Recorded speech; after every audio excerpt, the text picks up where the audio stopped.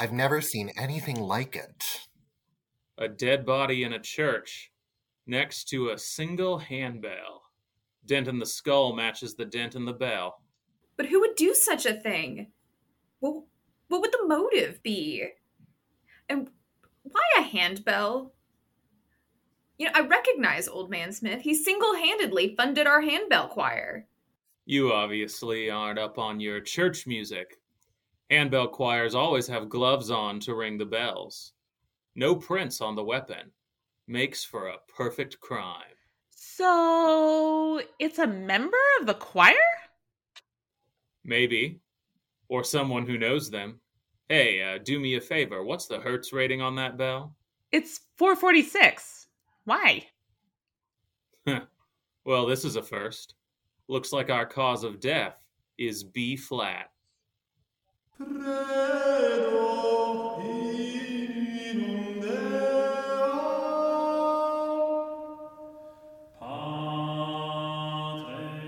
Hello there, and welcome to The Road to Nicaea, Christ, Creed, and Controversy in the Turbulent 4th Century, part of the Earth and Altar Podcast Network.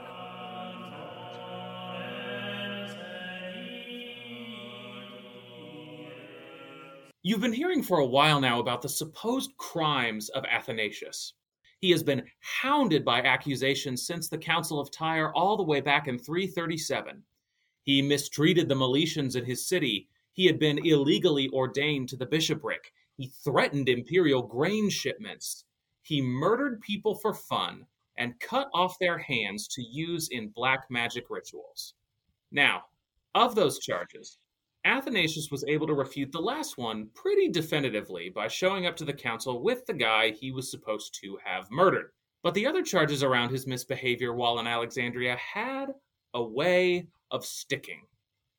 They followed Athanasius throughout his entire life. His allies tended to disbelieve those charges. His enemies brought them up every chance they got. In fact, this was the main reason why Athanasius was sidelined from so many of the important councils during the middle years of the controversy. Bishops kept refusing to be seated next to someone who had been convicted and deposed of his office. Which might make you wonder what the truth of the matter is. After all, Athanasius is a saint of the church. He wrote some of the most important theological works of all time, works we still read today. Are we reading the words of a persecuted saint, a cynical mob boss, or of a person in between those two extremes? Today we're going to be taking a look at just that question, and it's all because of friend of the podcast, the Reverend Dr. Dwayne Arnold. Dwayne actually completed a PhD on the charges against Athanasius and very graciously gifted me a copy of his book, on which this episode heavily relies. So thank you to Dwayne for making this episode possible. And also, sorry for what I'm about to do to your dissertation. For you see, I'm not going to be able to go on in usual fashion today. Ben Wyatt, mild-mannered priest and podcaster, doesn't have the stomach for these kind of tough investigations. That's why I've had to call in my alter ego, Benny Y, Private Eye. In the ecclesiastical legal courts, crimes committed by ancient saints are considered especially heinous. That's why I serve among an elite few who make up the forces of Canon Law and Order, Sanctified Victims Unit. These are our stories.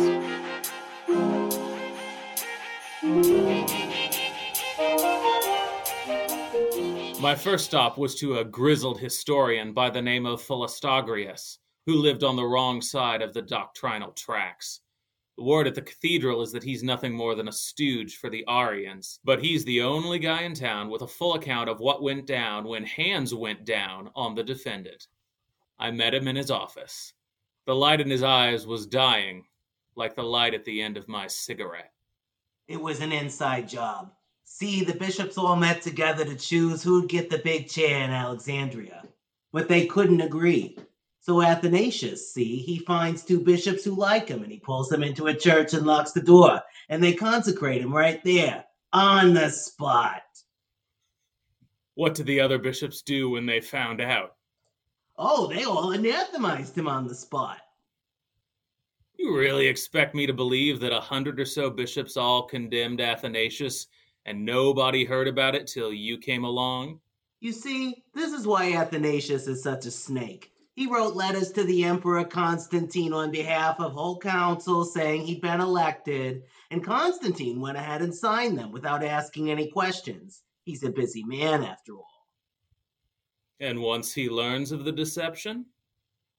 Well, then Constantine hears about what actually went down, right? So he tells Athanasius to get his keister up to Tyr to explain what actually happened. That's when the real story came out. That's what got Athanasius deposed. Council of Tyre was held in 335. Athanasius was elected in 328.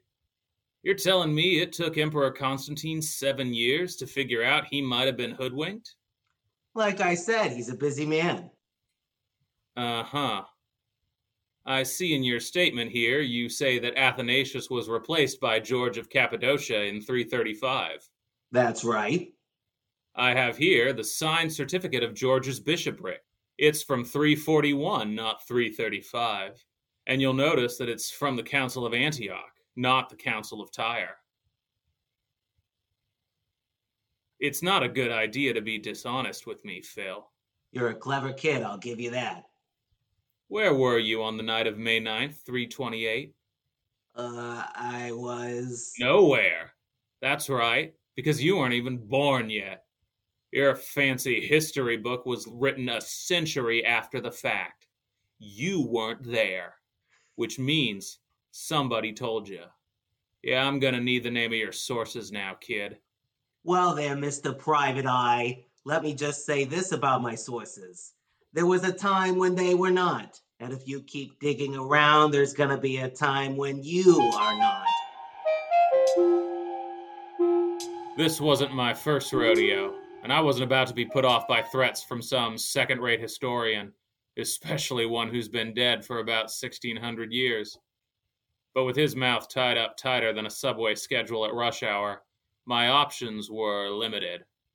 I tracked down a few of his Arian flunkies. Thought they might give me the connection Philistogrius wouldn't. But that was a dead end. One of them said 2 bishops were involved, the other said 7. Athanasius sure is a lucky guy. His opponents are mean enough to lie, but dumb enough not to check their stories. It's only fair to hear from the other side of the aisle, too. So I tracked down one of Athanasius's best friends. Figured I'd see what they said about this whole election. State your name for the record, please. Gregory of Nazianzus, or if you'd prefer, Gregory the Theologian, or Metropolitan Gregory, Patriarch of Constantinople. I'm just going to call you Greg. Well, I would really prefer... I asked the questions here. So, you gave the eulogy at your buddy Athanasius's funeral, correct? That's right. In fact, I'm widely regarded as the greatest orator of my age, so... Can you tell me what you said about Athanasius's election, then? Sure. He was made bishop by the vote of the whole people. Not like all the terrible elections that happen nowadays. No bloodshed, no oppression, no matter what those Arians tell you. But in an apostolic and spiritual manner. Define apostolic and spiritual. No. Okay. Does apostolic and spiritual include a valid election in the Alexandrine tradition? Absolutely. That's what I needed to know. Thanks. Because the Alexandrine tradition goes back to St. Mark, and those who follow in St. Mark's doctrine and teach the Blessed Trinity correctly are his true successors. It's not the man of contrary opinions, but the one who holds to the same opinions. So yes, Athanasius is the true valid successor. Okay. The way you put it makes me think that he wasn't the literal valid successor. Oh, he definitely was. In fact, all the people of the church gathered at the time and cried, practically shouted, that Athanasius needed to be their bishop. And they all kept calling him the absolute best. Good, pious Christian, a true self-denier, a genuine bishop, the real deal. Greg, what's that paper in your hand? Oh, that's nothing. Just some personal notes. That's a letter from Athanasius about his own election. Have you just based your entire testimony on what your friend told you? Listen, man, I wasn't there at his consecration. I had better things to do. I tried talking to some fellow ancient historian private eyes. Then I remembered why I don't talk to colleagues. Zombie ordinations. What? Zombie ordinations, man. That's what they did in Alexandria. 'Cause you gotta be a bishop to make a bishop. Right. And since there's no bishop in Alexandria, you gotta use the one who just dropped. They would get the corpse and move its hands so they lay on the new guy's head. Zombie consecrations. Now I was at a crossroads. Listening to the Arians made me think Athanasius was blameless. Listening to his buddy made me think something was rotten with his ascension. Listening to the historians made me want to drop this whole file in a trash can and walk away. This election had the same problem as a guy from the Bronx complimenting Brooklyn. Nobody who witnessed it was alive to tell the tale. It was about time to check in with some of my co-detectives. It was time to turn to another historian of ancient happenings, Epiphanius of Salamis.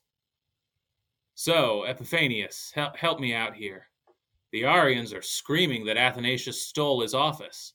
His buddies say he's blameless. Nobody's giving me a straight answer. There's gotta be more to this puzzle, but for the life of me, I can't see it. The missing puzzle piece is like your mustache, my friend. Right under your nose. And all the harder to see because of it. What, did they use the wrong incense at the service? Think, Ben. Who were Athanasius's real enemies in 328?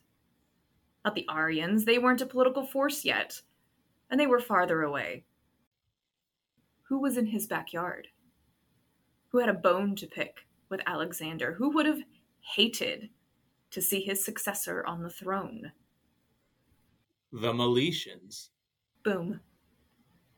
Remember, the Meletians got booted from power. They could only hold office if they got a regular bishop to sign on to their ministry. So they hated Alexander, the guy who had engineered this. Now he dies, and they try to get their own candidate installed as Bishop of Alexandria. Exactly. Athanasius is out of town when Alexander kicks the bucket. Alexandrians like to have their bishop right away. Keeps the civil unrest down, you know. So the Meletians use that as an excuse to elect their own bishop. Tell me about it. It's crazy. I met this one guy who said they consecrated the new bishop by laying the dead bishop's hands on him. What? No. Who would do that? I don't know, man. Church is weird. The solution was hitting me just as hard as the third old-fashioned I'd bought to keep Epiphanius talking. Alexander dies. Athanasius is out of town. The Meletians push their own guy forward, saying they gotta have someone right now. The other bishops get wind of it and expel the Meletians for breaking the rules. Athanasius comes back, gets elected, upholds the ban on the Meletians, and takes all the blame for the scurrilous circumstances of the last few years. So the defense on this charge is looking pretty good. But Athanasius isn't out of the woods yet. There are a few stops left on this investigative subway, and we are about to hit the major interchange, his treatment of the Meletians. The Meletians are a funny bunch. They're one of those splinter groups that refuse to have any truck with the traitors of the Great Persecution. Meletius was their guy. Rumors say he was a martyr bishop who went around ordaining priests for other dioceses when their bishops didn't have the stones to show their faces. Lots of bad blood between them and the Alexandrian bishops, Athanasius very much included.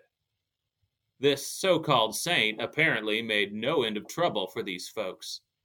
Allegations include arbitrary detentions, inciting mobs to violence, and unjust deposition. These charges were like a year-old piece of gum on a sidewalk on a hot summer day. They stuck. Athanasius got hounded with these accusations for most of his career, and even after his death, his friends were giving his reputation a facelift. Apparently, this saint of the church was no angel. One of the foremost private eyes in the ancient crimes biz, Francis Young, says that, quote, there appears to have been a pitiless streak in Athanasius's character, end quote. But Benny Y doesn't base his conclusions on hearsay. I needed to see the actual evidence, and exhibits A, B, and C in the prosecution's case boil down to one document: the London Papyrus, 1914. A scholar named Sir Harold Bell announced that this document reopened the cold case of Athanasius's conduct and blew it wide open. I sat down with Bell for an interview.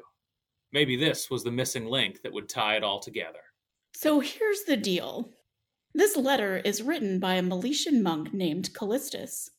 He's telling other Meletians about Athanasius, and it is bad news. May 19th, 335, there's an attack on a historically Meletian suburb of Alexandria.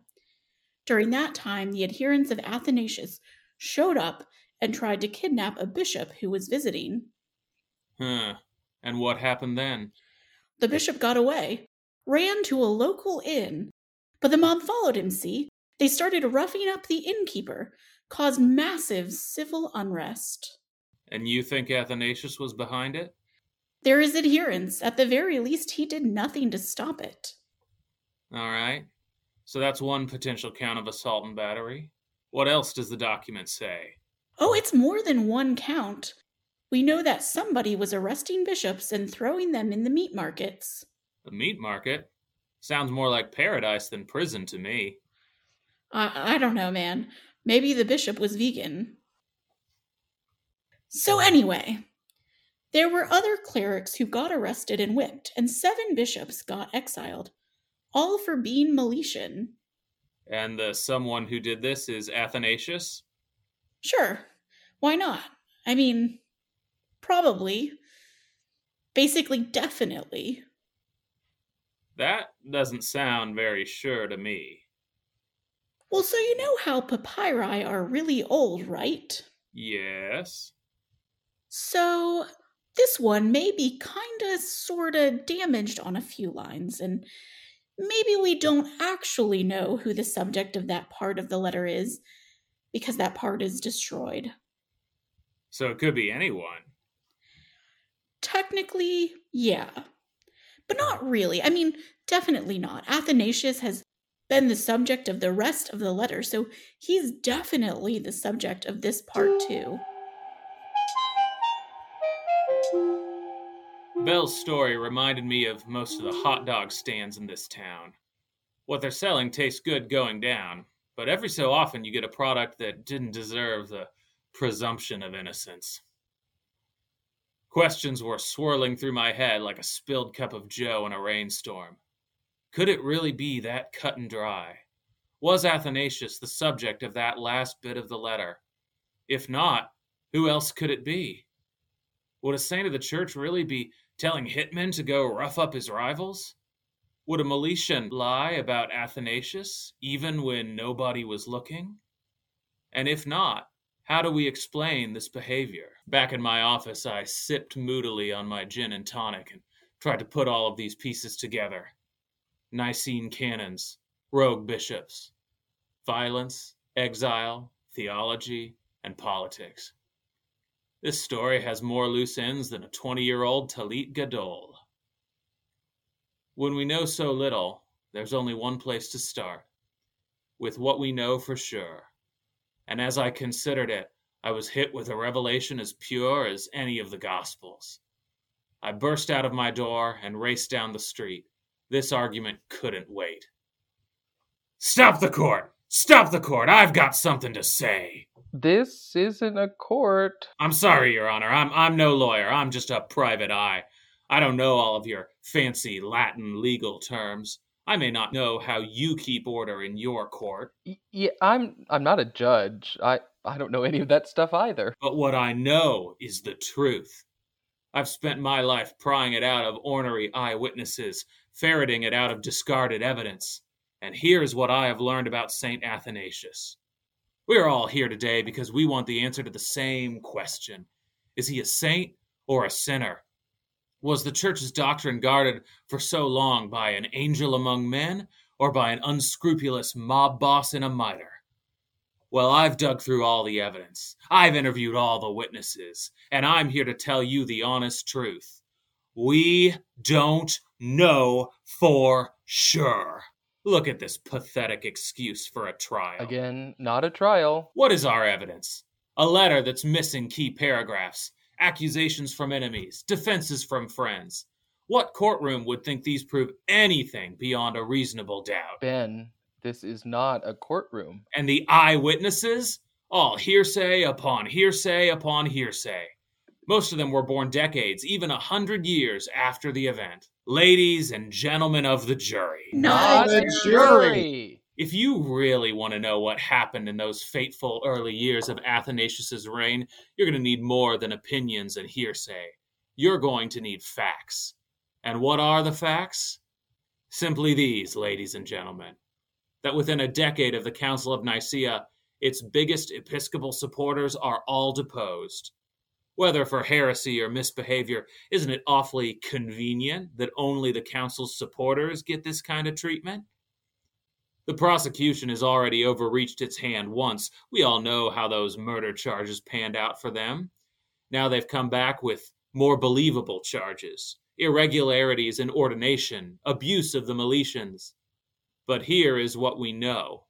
In those first few years, about a third of all Meletian bishops are restored to ministry. Athanasius puts them back into communion. Does that sound like the behavior of a man who throws clerics into prison for disagreeing with him? Do mob bosses let their rivals keep practicing on their own turf? And don't let them fool you about the ordination business. We don't even know what the practices were. Other private eyes will tell you about zombie consecrations. That's how little we know here. The prosecution's case rests on a star witness who is in the Arian's pocket and wouldn't be born for almost 100 years after the case. Do we know for sure that he is innocent? No. No, we don't. I can't explain every detail of the London papyrus. I can't tell you why the charges kept sticking. But we can't know that he was guilty either, and there is a lot of good evidence that he wasn't. So, ladies and gentlemen of the jury, I submit to you the real question is, should we deprive the defendant of his good name and his episcopal title on the basis of hearsay and rumor? That's not justice I want to be a part of. That's not any justice at all.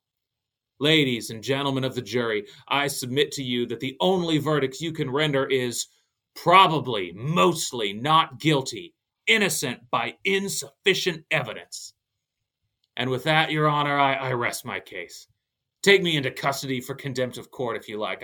I've said my piece. Ben, baby, are you okay? Huh? This is the third time you've interrupted a Zoom call with your friends to monologue. If you keep doing this, we're going to stop inviting you. But you believe me, right? You understand what I mean about Athanasius and his conduct and his character? I did a good job, right? Let's just drop this. Anybody want to play Among Us? Oh, yes. Oh, definitely. 100%. Finally. Thanks very much to you, dear listeners, for indulging me in this episode. A special word of thanks goes out to our cast of characters for today.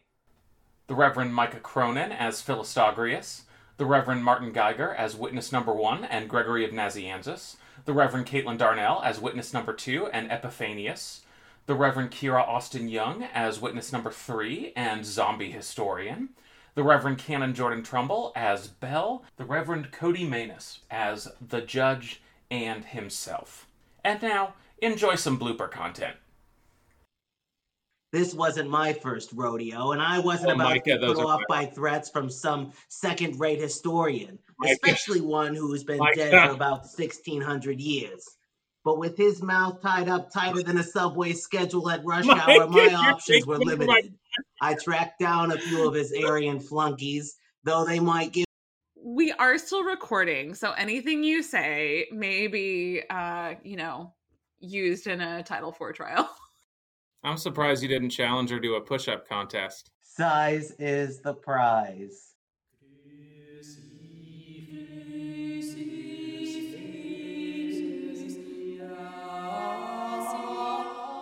This is an Earth and Altar Podcast Network production. For more podcasts and weekly articles, visit us at earthandaltarmag.com.